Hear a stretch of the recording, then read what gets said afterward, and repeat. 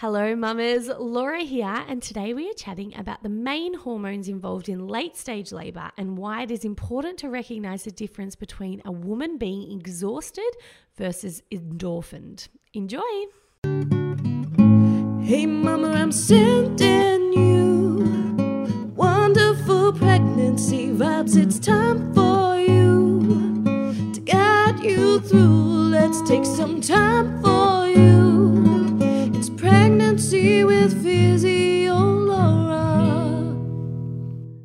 Hello mamas and welcome back to the Pregnancy with Physio Laura podcast.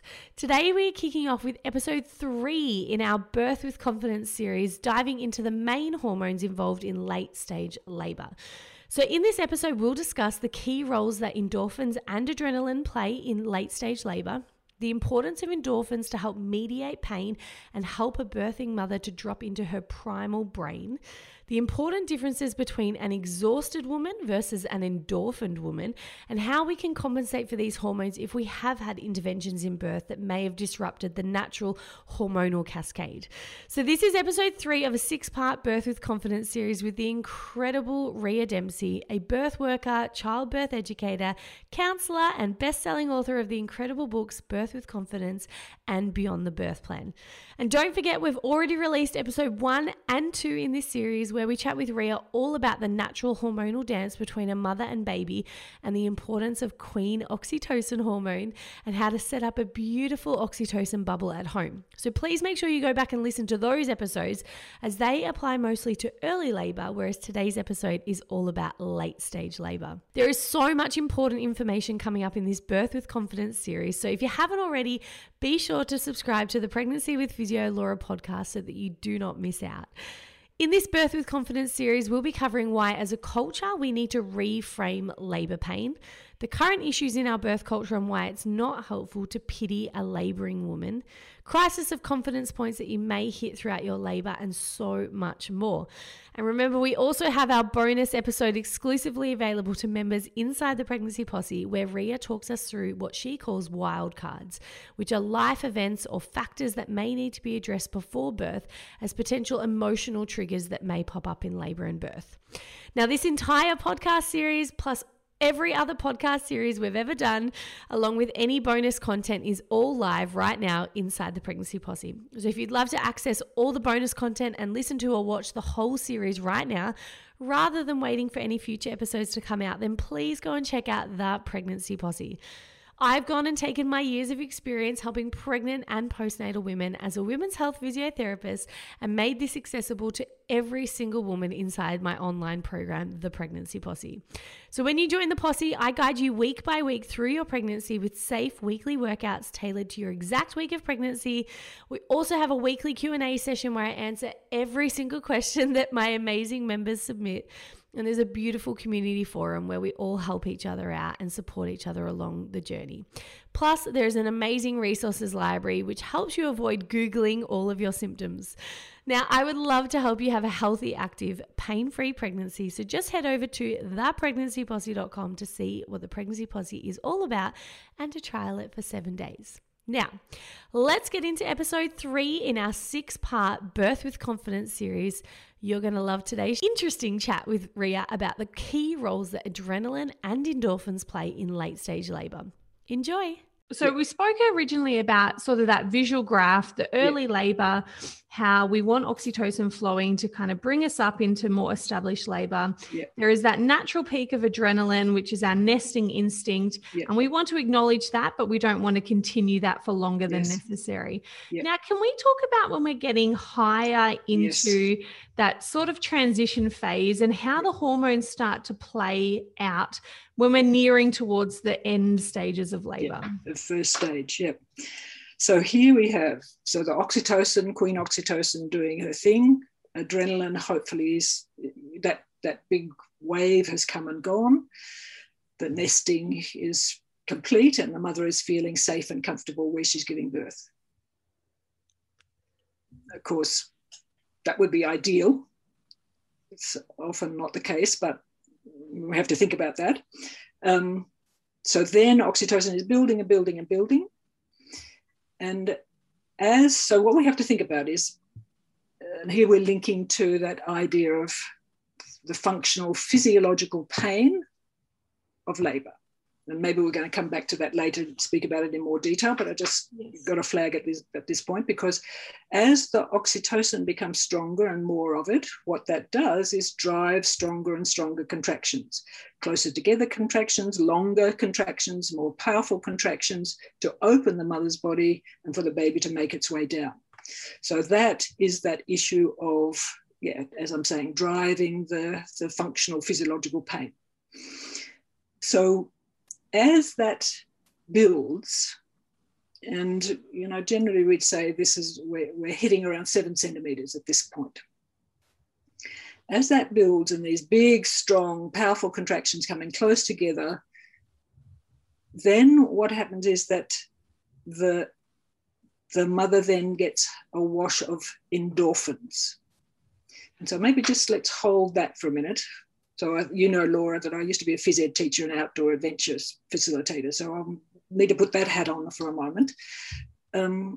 Many of us do fun runs, do get up every morning, go bike riding or running or what have you, and we're looking for that endorphin high.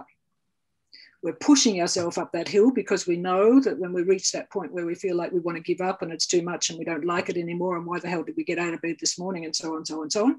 We know that if we keep going that little bit more, we're then going to get that switch on of the endorphins in our body, which gives us both that high, because endorphins are like our natural opiates, gives us that high, it shifts our brain waves. It also gives us sort of, helps us get into rhythm and energy for what it is that we're trying to achieve, whether that's bike riding or running or kayaking or, in our case, birthing. So let's just stay with birth. So I'm wanting to just put this together so that, in terms of doing other activities, we think that's brilliant. We encourage people to do that. And if we feel that we've done something like that ourselves, then we feel it's a great achievement. But somehow that same idea about going through pain barriers, about moving to that endorphin high, the runner's high, the bike rider's high, or what have you, that somehow or other in birthing this, it's not equated in the same way. And maybe we'll talk about that a bit more later. Yes. But what's happening for the woman in labour, as these contractions are building and building and building, and the stronger the oxytocin, the more powerful the contractions. And as they become more and more powerful, women go into these points, I call them crises of confidence. You could equate them to hitting a pain barrier. And if women are supported and understand this and not fearful of it, then as they go into that deeper place, then endorphins start to come into their system. And as those endorphins come through, then this is those of us who work in this field, this is what we're waiting for. Because we know when the functional physiological pain reaches these peaks that trip over the endorphin system, the endorphins come through and sort of take out really the mother's thinking brain. The brain waves have shifted so that she's now in this much deeper brainwave system. She no longer has a thinking, talking, speaking brain. She's now going to primal territory. So this is so beautiful to watch and to understand. And then she knows what she's doing. She's primally with her body. She's with her baby. In fact, the mother and the baby are really communicating deeply at that point because they've both got the same brain waves going on.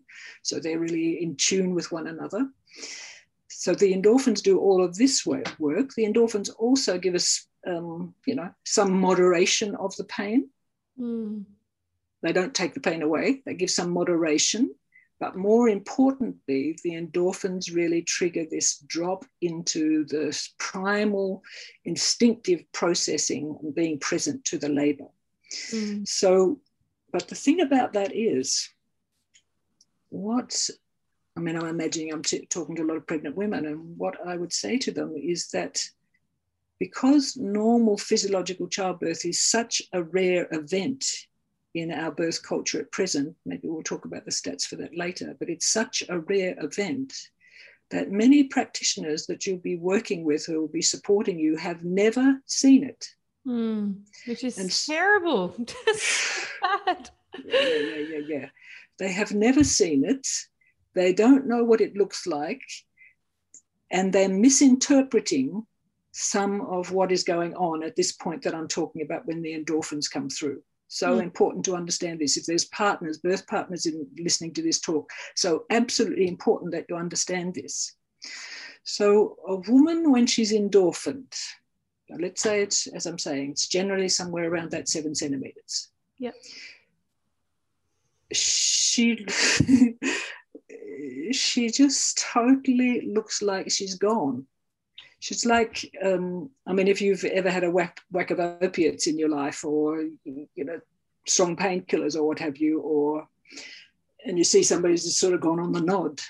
Yeah. So women laboring, when these endorphins come through, they go on the nod. I mean, if they're sometimes if they're in tubs and things, we've got to hold them up because it's just going to sink down under the water. They are gone into this blissful state of the endorphins. But from the outside, if you don't know that this is what's going on, so when it's occurring, so they go into this deep, blissful, totally out of it state in between contractions, then they rise up as a contraction comes, and they're just in a primal way working with that contraction. Sometimes the primal way is to be roaring with the contraction, or sometimes the primal way to be with the contractions is just a quiet breathing with it, a whole, all sorts of varieties.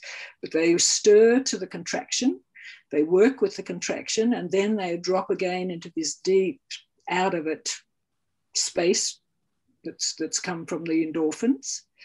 So for people who don't know what they're looking at and don't understand what's happening, what they see is an exhausted woman. An exhausted woman. And many of the midwives, sadly, many of the obstetricians particularly, sadly, don't know this difference. And they can come in and also the partners think, oh my God, she's exhausted. She can't even talk. She can't hear me. She can't, not language, because they're primally back where there's no language, there's sounds, it's not a cerebral cortex operating. And the cerebral cortex knows fuck all about birth, so the sooner it's out of the picture, the better that labour's going to go. So the mother is just in such a fantastic space, but often everybody around them, because maybe she has missed last night's, she didn't get a good sleep last night, or she's been at it all day or what have you. And so it's quite easy to understand why people then start to talk about, well, she's exhausted, and look at her. Look at her, she looks exhausted. No, she's not exhausted, she's endorphined. She's endorphined. And to interfere with this endorphin state, and this is often a time when, it can be things like, oh, we think if we put an epidural up or something, and she could have a sleep because look, she looks so exhausted. No, what happens then with the endorphins? So the endorphins stay, they build strongly, they're keeping the mother in this primal state now. She's responding to her body. The baby is doing its thing. They're dancing together, this internal, both hormonal as well as sort of physiological process that's happening in the body. The mother's opening her body, and the baby's really birthing. They birth themselves, really. The mother just has to open her body. So simple. So easy. So easy. And then the baby makes its way down. Late in first stage, so this is, around that, we'd say, pretty well on 10 centimeters, or that full dilation. Before then, women move into the second stage, which is where the uterus is now going to be bearing down and pressing down and pressing the baby down, and the baby is nuzzling down using the receptors being triggered, on the head that we've talked about, and the baby continues to nuzzle its way down through the vagina.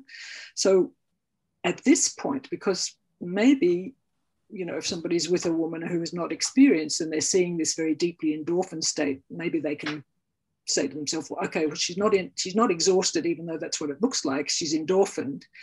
But they then get worried about, well, what's going to happen when the baby's born? But we then get this next big shunt of adrenaline. Yeah. It comes really that break between late first stage and into second stage. And as that big shunt of adrenaline comes, the mother wakes up. So the endorphins drop back. She wakes up. She's got energy to burn. She's got this fueled by the adrenaline, but also fueled by really the resources in her body anyway that have just been, in a way supported by the endorphins, or given some breathing space with the endorphins. Now the endorphins drop back, the adrenaline comes forward, and we know that when we're in an adrenalized state that is about preparing for something and to act, I don't know if you're running a race or whatever, you've got that adrenaline surge that gets you to be focused and prepared, or you're giving a talk, or you're doing an exam, or all sorts of adrenaline is not also only about fear, it's about priming us for action. And so here, the mother is now awake. She's attuned. Her baby is working down. She's now got this energy for working with those contractions to bear down, to push and to work with her baby as her baby's coming down through the vagina. And then also to be entirely attuned to her baby. Yes. So that the two of them then, that prime state, the baby primed to open its eyes and to look and engage with the mum, and the mother to the baby, and so on, all that beautiful stuff that we know can happen. We know happens for mammals. We know we're mammals. It's part of that social engagement, comes out of oxytocin. It's part of what we do as mammals, is to socially engage in a very strong, bonded, primal way with our babies, if we're left undisturbed. If we haven't disturbed the hormones and we haven't disturbed the setting. So this is something so important to understand, this difference between endorphins and exhaustion. Yes. That mother, you see, as soon as they wake up, you see they have energy to burn. They're no longer looking like they haven't got energy. They've got plenty of energy. Yeah. And I remember you saying that sometimes a woman would be mid-conversation, slip into the endorphin state, not talk and be, in her own space. And then when she comes out of that, she'd finish off that conversation that she had hours ago. Exactly. And when I hear you talk about this, Ria, it just, again, blows my mind, because the body, it just knows what to do. It's so clever. It knows that it's not safe for a mum to be in that sleepy, dozy state when baby's born, because it needs to be able to catch it and look after it and whatnot. So that's why the adrenaline spikes, and it just makes so much sense. And I don't think I would have properly understood it until I saw a video. We know most women these days don't see births before they give birth, and that's why seeing birth videos, really positive, natural physiological birth videos, are so good, because when I saw this woman in the bathtub, I found my first reaction was, oh my God, she's exhausted. And that was where my brain went, even though you just told me about the differences. And it was just really good to acknowledge that, no, this is to be celebrated. This is a really good thing. Her hormones are working. This is normal, as opposed to pathologizing it and saying, well, she needs help now. Because that's often, like you said, when we interfere, when it's actually working out perfectly. So I just think that was such an important point to talk about. And I think that now gives us a really, really good understanding of oxytocin, endorphins, adrenaline, three key hormones for that labor path. What I wanted to circle back on, because I know when you told us the stats before, we know a lot of women aren't getting the full amount of queen oxytocin these days. The stats are enormously high that women are bypassing this or just getting less than they should be. So for those women, myself included, I've had 2 C-sections with very little labor. Is there some sort of compensation system that we can do to make up for what may have lacked in birth when it comes to oxytocin? Great point. And I mean, I keep having to claim our darling Sarah Buckley, and Sarah's doing a lot of talking about this now in terms of making up, because so many births are so disturbed. But what can we do to make up and I mean, sometimes all of the interventions, if absolutely necessary, how brilliant. how brilliant that we live in a country like Australia where we have access to interventions when we need them to keep either the mother or the baby in a better state than they might otherwise have been. But that's not, so the big challenge about that is to work out, given the interventions are so high, well, does that mean really that Australian women and babies are imperiled, or is this something about the systems? So we might tap into that a little bit more later on. But if interventions are required, then how, do we then come back to tapping into that? And so the key ways, and there is much more awareness about this now, which is the skin-to-skin, eye contact. You can tune it again to that, the music, if you've had that as a tool for you. But yeah, the skin-to-skin contact really, and ideally, unless the babies or the mother are really in trouble after the baby's born, but really to be not disturbing that very first half hour, the golden hour we call it. And so, even in Caesars now, they're really much more mindful about that and really helping the mum and the baby to connect at that point, not separating them. So that at least is starting to try and fill that gap but of course, if we were to change some of the things about the system and our understandings, we mightn't have to fill up those gaps. We would just be full on with it all in the first place. But there's very good work to be done around that. I think it's good just for women to know all hope is not lost and there are things you can do on the other side. But really, like you said, ideally they read your 2 books first and have a good understanding of, how to birth within the system that we have these days and why it is an endangered species to have this natural physiological birth so that hopefully we don't have to compensate for anything afterwards. So I love that. Hey mamas, Laura here. Now I've said it before, but I will say it again. How amazing is the human body, particularly the pregnant and birthing body? It is just so fascinating to me that endorphins help us to drop into that sleepy, primal state to navigate transition well. But then of course, adrenaline pops back up to make sure we're alert and in tune with our babies to birth them safely. Like the body just really knows what to do. Its intelligence seriously blows my mind.